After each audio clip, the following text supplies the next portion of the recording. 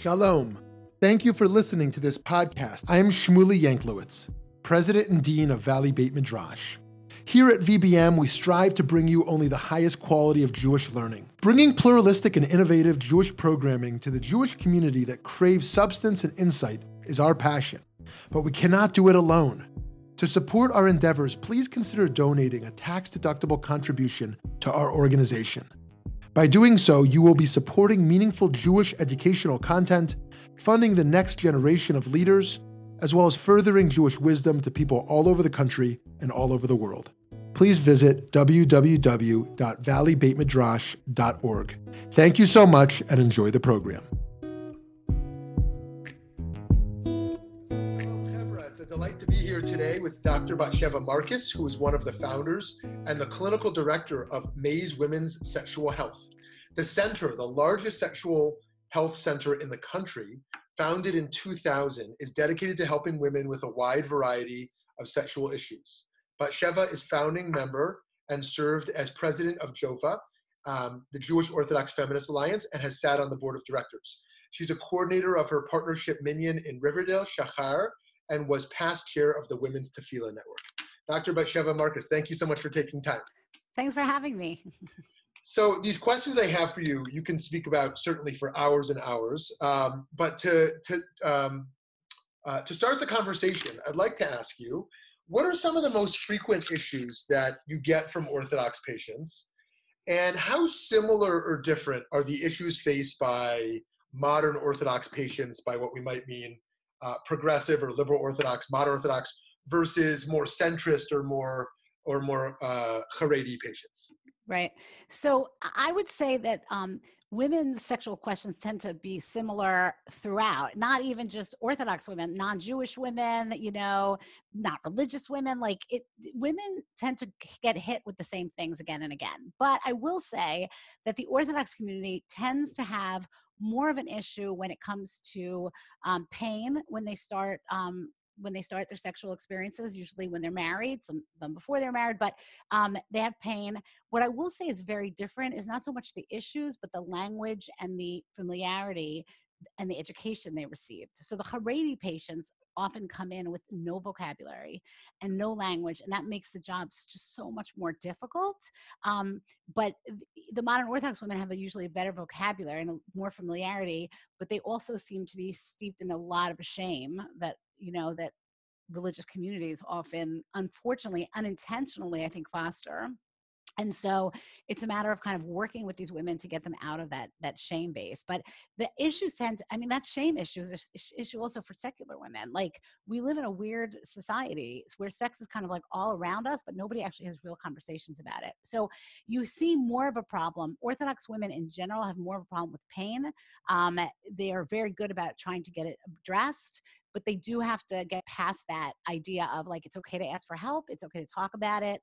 And the Haredi women, they often don't have the vocabulary for pleasure. The modern Orthodox women have that, and trying to sort of get people's trust so that you can talk about pleasure is really critical. And I will tell you that one of the things I always say, and I really do feel strongly about this, as an Orthodox community, in any part of the Orthodox community that's committed to long-term monogamous relationships, the idea of learning to have pleasure and kind of really being able to deep dive into sexuality and understand how that works for women is so critical. So I hope that answers the question. It's a little, yeah, totally. So just to understand the nature of this shame a little bit, I can think of various categories, and I wonder what's the most dominant. I mean, I'm sure they're all there. There can be a shame around inadequacy, around sexual performance. There could be shame around one's body, shame around sort of guilt of participating in sexual activity, shame around, as you said, pleasure. What do you see kind of playing out most there? So I would say it's the third thing you said, which is there's a level of ironic. There's just this idea that somehow, I just had a patient a few days ago who said to me, I know rationally and cognitively, that sex within the confines of my marriage is a good thing. But I've been told for so many years that thinking about sexual things is bad, that when you ask me to think about these things or talk about these things, I start immediately feeling like terrible, like I'm a bad person. And that is so counterproductive if we're trying to get, women and couples in general to sort of be able to sort of revel in the eroticism that they need to do in order to sustain a relationship. But it's less shame about their bodies, it's less shame about their ignorance. There is some of that also, but I would say it's more just this idea that on some level they've gotten seeped with this idea that somehow sex is bad. And I know that that's not what we mean to teach our girls, and I know that's not what people want to teach their girls, but I think that's what they end up with. Does that make Yeah, sense? yeah. Awesome. Good. So to move from a little bit from the problem to some of the opportunities, how do you healthily discuss sexuality or educate people about sex in a community where it's rarely addressed? Like, what are some of the steps that are involved here? Again, you could talk about this for hours. Hours and hours. And I do, unfortunately. People are like, enough, much of So I feel like parents have to talk to their kids. And I often feel like parents are very quick to kind of push this off and say, well, the school will deal with it, or their friends, they don't say their friends, but they think, oh, their friends, or when they get married, their college teacher will talk about it. I feel like I spend half my life trying to convince parents that you need to talk about this stuff, because if you want to present your values to your kids, the only way for you to do that is by you talking about it. So you can't offline this to somebody else. Now, I will say that I really also push people to start very young, like really, really young, because the younger you start conversations with kids and the more it's kind of intertwined with your life, the easier those conversations will be, the better they'll sort of the outcome of them, and your kids will feel like they can talk to you about things. So the analogy I often give is you wouldn't wait until your child was 12 years old to have a conversation about nutrition, I'm assuming, right? You're not going to, or veganism. You wouldn't sit your child down at age 12 and say, by the way, I want to now give you a lecture about why you should be a vegan, right? You don't do that. It's like when you're shopping and when you're talking and when you're planning meals and when you have birthday parties, for whatever thing that comes up, that is when you'd be weaving these conversations in. And that is what you should be doing about sex also. So when the kids are little, it's talking about body parts and identifying them honestly, answering their questions when they come up, when you're watching television together and something comes up, keeping books around the house, when you're discussing Tanakh. Like, I feel like Tanakh is like the best opportunity to have conversations. You need to make it a living, ongoing conversation. And then it doesn't become something shameful and scary and sort of verboten. Then it becomes something that's natural. Awesome. So since we're talking about kids, what are Orthodox schools currently doing around sex education? Uh, and that's a fast answer. Nothing. No, yeah, that's all nothing. right. And, No, and, yeah. and what are the opportunities? What grades would you start? What are some of the basic things you'd start? And how do you respond to the typical Orthodox critique? If we talk about it, kids will engage in it more.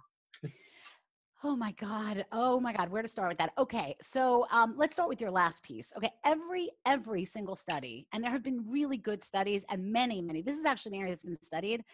The more you talk about sex with kids, the more information you give them, the later they start acting on information and the better decisions they make. Like, there's a lot of things that we don't have data on, but that we have really good data on, so you can take that one. And I would say, I think it's time for people to look at their own sorry, is that because of fear of STDs, or what is that? Why would it delay? No, because they understand what's happening. So they get their questions answered without actually experimenting, right? Like they understand it. It becomes sort of less scary. Like, if there's a book on that shelf that you are not allowed, if you keep telling your child, you can't talk about that book, you can't talk about the book nobody mentions, whatever. You think as soon as you're out of the house, they're going to yank that book off the shelf, right? But if you're like, here's the book, here's what it is, you have questions about it, come talk to me.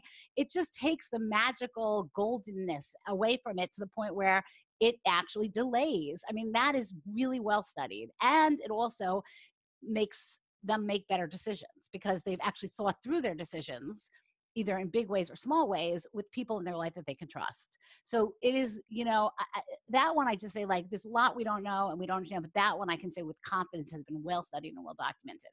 So Okay, so where should I again think that if you talk about sexuality in its broadest context, you want little kids to start being able to use body language, their language about their body in a way that's comfortable and doesn't feel scary. The idea that your child knows the name for his or her ear or nose or mouth, but doesn't know the names for the genitalia, that's not great. You know what I mean? Like that's also sending a message. What you're not saying is talking to your kids as well.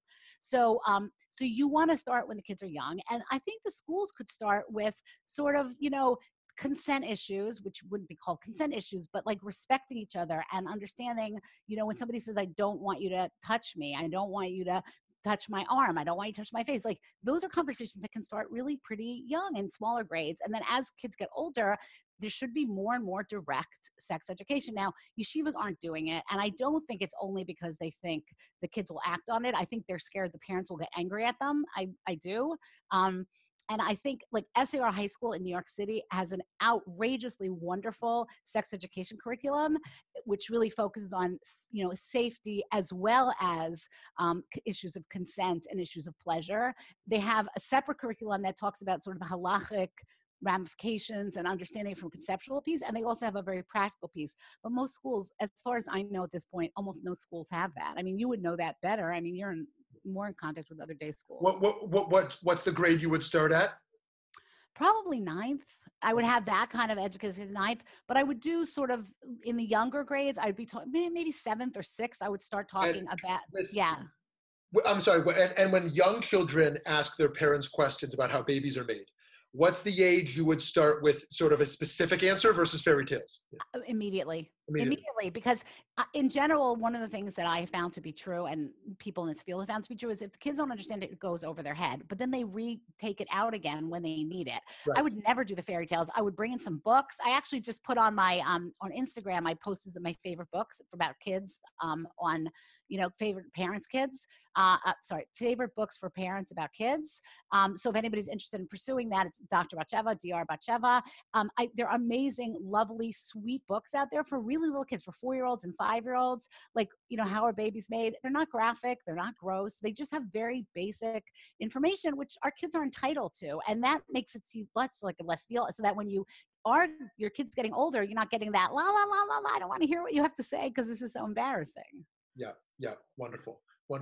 Okay, so how can rabbis and other Orthodox Jewish educators do better on this front of being educators to the community? And also, it feels like there's also a balance here, unless you tell me there's not one, between boundaries of avoiding sensitive topics, expressed, insensitively, but also responsibly educating. And like you said, many are afraid of being called out for handling something inappropriately. So what do you advise here? Yeah, I think it's an interesting time that we're living in. I think that so the first thing is, and when I speak to rabbinical students, I often say, I think signaling that this is an issue that couples can come and talk to you about is very important. That might be having books on your shelves that signal to people that those are topics you can talk about.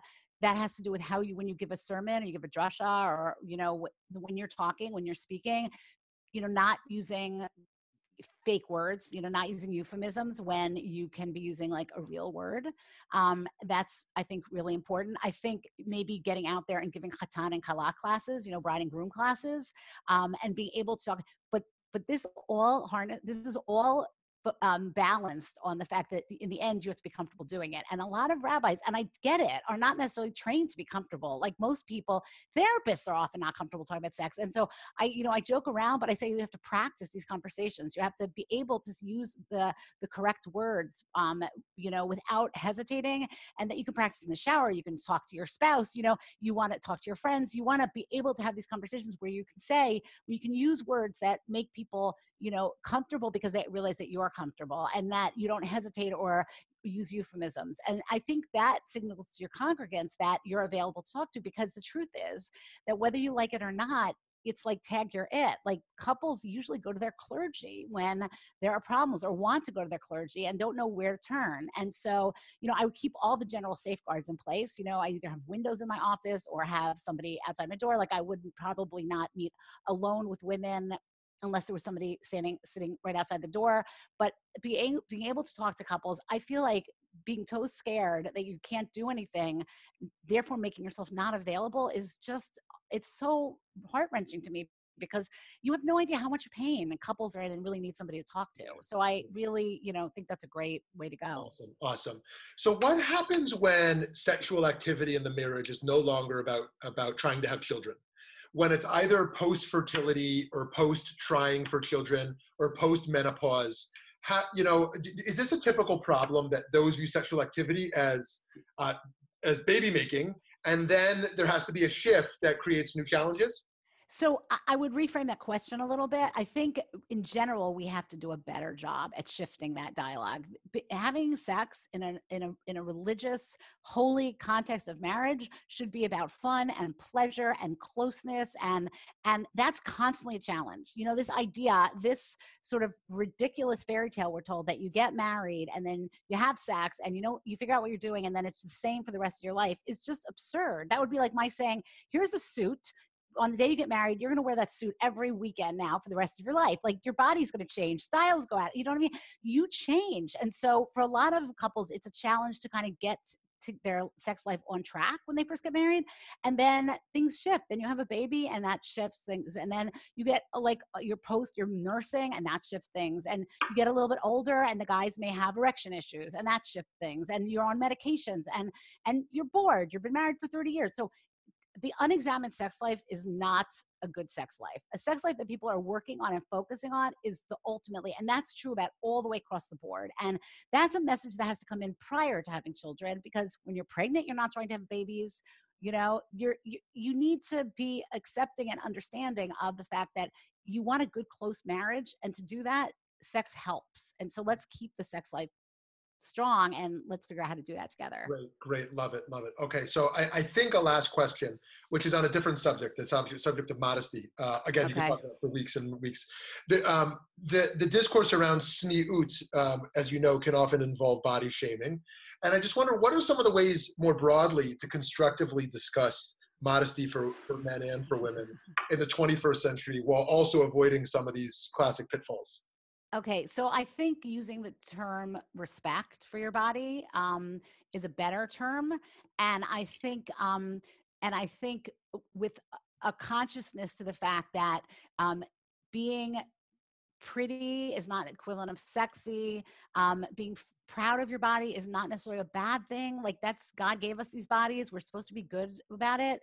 I think for the most part, the best way to avoid creating problems with girls, and there's huge numbers of eating disorders with Orthodox women, is that girls, is to not hyper-focus on it. Just like relax about it a little bit. Yes, girls will probably go through a phase, and boys too, when they're early adolescents, where they're sort of experimenting a little with how they look, and they are a little bit more involved in how they look than maybe we as parents think they should.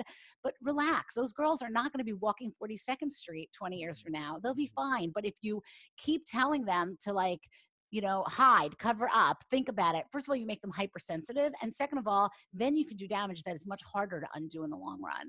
Mm-hmm. So I feel like you want to have conversations about dignity and modesty about a lot of things, the way we behave, not just the way we look. And that should just be a small piece of the whole conversation. Amazing. Friends, be sure to check out Dr. Batsheva Marcus's writings and recordings. This was fascinating. Thank you so much for your time. Thanks for having me. It's a pleasure.